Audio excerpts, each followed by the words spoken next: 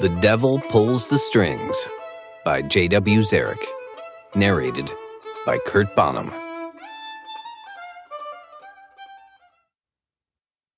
Chapter 11. Professor WICKHAMBY. Students rush the exit. I navigate through the shrinking sea and join Sapphire and Professor WICKHAMBY on stage. Sapphire wears a keep-it-together gaze and forced smile. WICKHAMBY shifts, leans back on his cane, and his stance reminds me of experienced knights at the Ren Fair who've been in one too many fights, always at the ready. But none of the fair knights are college professors. I look at Sapphire. "You didn't tell me you could play so well. That was uber amazing. Congratulations." "Thank you." Color flames her cheeks and she smiles. The smile dazzles me, hugs me, hypnotizes me, heals me. The professor casts me a searing gaze. I smile, stretch out my hand. "It's a pleasure to meet you. I'm Boone Daniels." WICKHAMBY ignores my hand. I let it drop. Sapphire's smile fades. Her expression fills with sadness. "Professor WICKHAMBY, I don't know how to tell you this. Is there someplace we can talk?" She shifts her stance. She trembles. "Something grave troubles you, Miss Anjou." His gaze searches her face. "The Kimmel Center provides a room for speakers and performers. We can speak there." WICKHAMBY glances at me. "Your friend can wait here." "No, Boone comes too." Sapphire's tone is firm. WICKHAMBY tightens his grip on his cane. His knuckles turn white. "All right, this way." Sapphire and I follow him to a room with plush carpet, a table in the center with assorted fruit, snacks, covered plates, a bottle of wine chilling in a bucket of ice. Steam rises from a teapot. "Take a seat, Miss Anjou. You too." WICKHAMBY directs me to a chair with his glare. Sapphire pulls a teacup close and then blurts, "Professor Stone is dead." WICKHAMBY's expression goes from calm trail ride to first time on a bucking bronco, whoa. No, that can't be. I saw Professor Stone at his house this morning. We discussed Friday's event at Trinity Church, and then he told me you were coming over to pick up sheet music for Saturday." His tone turns from shock to outrage. "If this is your idea of a joke, Miss Anjou, it is in the most deplorable taste." His body stiffens, his mouth quirks. The air around him turns dead somber. "It's true," I cut in. "It happened this afternoon. We saw his body." His gaze scours my face, and the muscles in his jaw flex. "And did you get the music, Miss Anjou? Because without it, there can be no charity ball." Sapphire fiddles with her cup, spills tea. "No, there was no time. When I reached Professor Stone's house, the world turned upside down. Boone pulled me out of the way of a falling piano. There were men with guns, and Professor Stone hit the sidewalk. It was awful." He touches the back of her hand, a flicker of fear crossing his expression. "Are you okay, Miss Anjou?" "Yes, but if it weren't for Boone, I'm sure I'd be dead too. He saved my life. If he hadn't pulled me in the cab, I wouldn't be sitting here." WICKHAMBY's grave expression deepens. "And how did you manage to get to class and then play in the competition with all this happening today?" "The cab let us out in front of the Stern building, and we went to Professor Stone's office, but the men from his brownstone were there. Boone and I hid. The men eventually left, and this building was the safest space I could think of. And I couldn't imagine missing the competition." WICKHAMBY grabs my hand and shakes it. "I owe you a debt of gratitude. Thank you." His grip tightens instead of loosens. We lock eyes. How was it that you came to be placed perfectly within Miss Anjou's proximity when a piano was about to land on her? I squeezed back with equal pressure. I was meeting Professor Stone about the Central Park gig this weekend. Sapphire barreled into me. That's when everything went 6 ways from Sunday. WICKHAMBY pushes air between his teeth. You are Flynn Michaels? No. My voice is low, almost wavering. Flynn was badly injured on Sunday. He's in the hospital, and he made me promise to fill in for him. And what exactly did Mr. Michaels tell you? WICKHAMBY's voice drills through me. Flynn only told me to speak with Professor Stone. He said the rest of the band would arrive Saturday in time to set up and go over the set list. I take out a scrap of paper showing the professor's name, address, and time to meet, and I hand it to WICKHAMBY. He reads and nods. So you're with Flynn Michaels' group, the Village Idiots? Sapphire smiles. This explains so much. I squint and shoot imaginary daggers at her. Hey, the Village Idiots is one of the best medieval rock bands out there. So, yeah, for this gig, I'm a village idiot and proud of it. This is no time for jokes. WICKHAMBY slams the tip of his cane onto the floor. Professor Stone was the last person with the music, and now he's dead. I'm heartbroken Stone has died.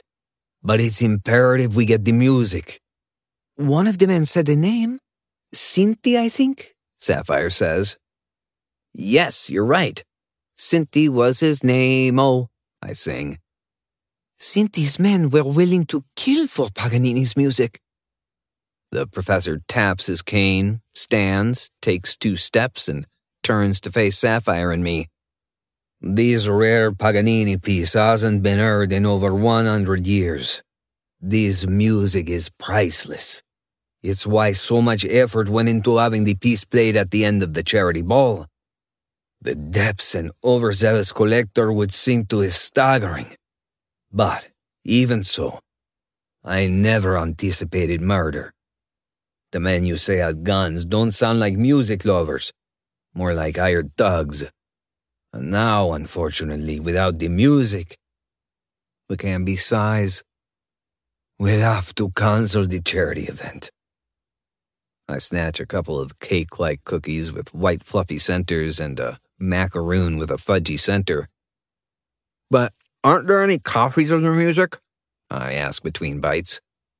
WICKHAMBY rubs his hands over his face and through his hair. No, there are no copies. The piece was written using special ink under the light of the midnight moon, the light of a unique, once-in-a-century blood moon. This piece is the key to revealing his greatest Eden work. I chew and swallow the remaining bits of cookie in my mouth.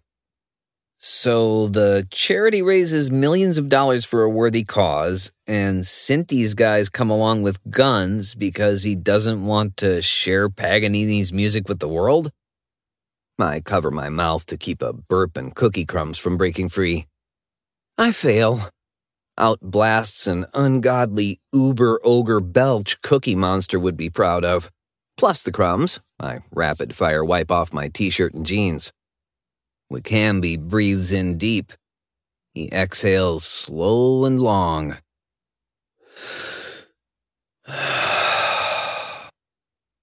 Do either of you believe in magic? I guess. Sapphire stretches for another macaroon, but stops and pulls her hand back. Best cookies ever.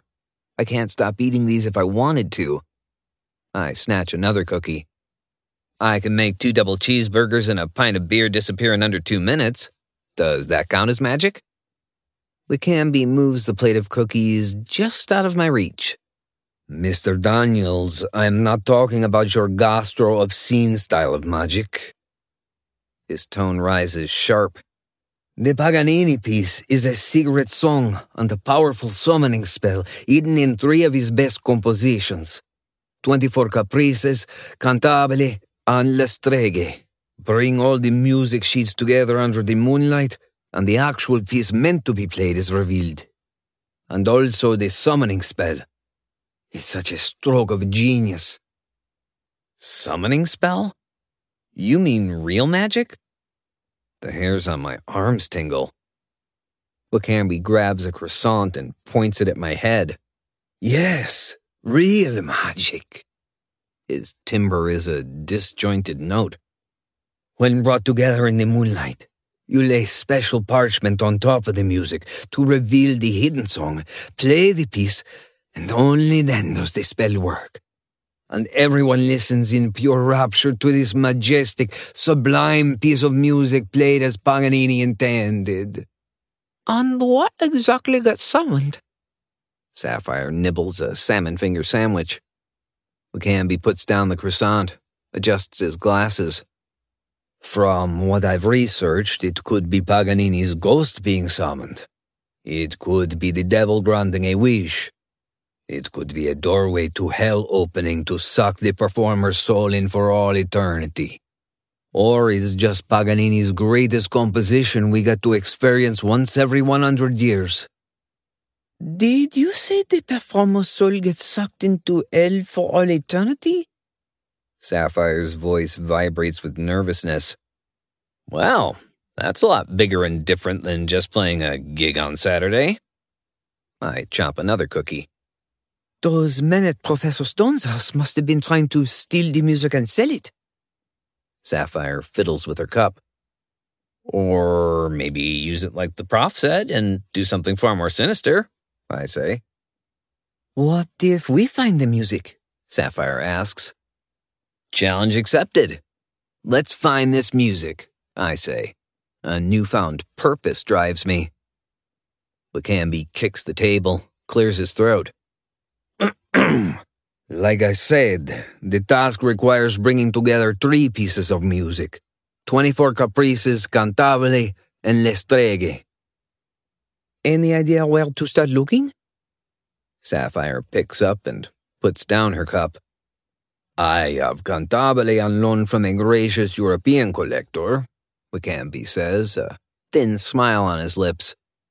Professor Stone had le streghe, and the Trinity Church has 24 caprices on display, on loan from the Vatican archives. Great. So we only have to gather the 2 pieces and find Professor Stone's. I slurp my tea. If you can bring all 3 pieces of parchment together by midnight on Saturday, it will be possible to view and record the music in the moonlight. WICKHAMBY picks up a knife, cuts his croissant, sticks his knife in a plate of butter, coats the pastry, and chomps. He finishes chewing and then says, You mentioned the men at his brownstone chased you. And if they were at his office here on campus, they failed to find the music at Stone's home or office. Miss Anjou, you were the professor's assistant. Did he ever show you hiding places in his office or home where the music may still be hidden? There's a safe on the 4th floor of his home, Sapphire says. Do you know the combination? WICKHAMBY asks. Sapphire gets a glimmer in her gaze. Professor Stone made me memorize it, but I didn't know why. Then the music may be in the safe, but it might be dangerous. I can't ask you to go back and risk your life. WICKHAMBY's voice is deep and somber. You're not asking. I'm volunteering. And I think Sapphire is too. I grin like I just discovered that one curly fry swimming in a sea of regular French fries. His probing stare searches my face. Why are you so intent on helping us find Paganini's lost music? A tightness fills my chest, and my eyes mist. Flynn made me promise to take his gig. I want to make sure this Saturday event happens. So you know Mr. Michael's entire pop rock and ballad set? How many times have you played with the band? 0 times. But I saw Flynn and the band play the entire set once. And none of the other guys can sing lead vocals, so it's me or no one. WICKHAMBY sips his tea. You memorized the Bond's entire set after only hearing it once. Do you have an eidetic memory? I don't know what that is. This guy talks in too many riddle-like words. When I was a kid, a horse kicked me in my head.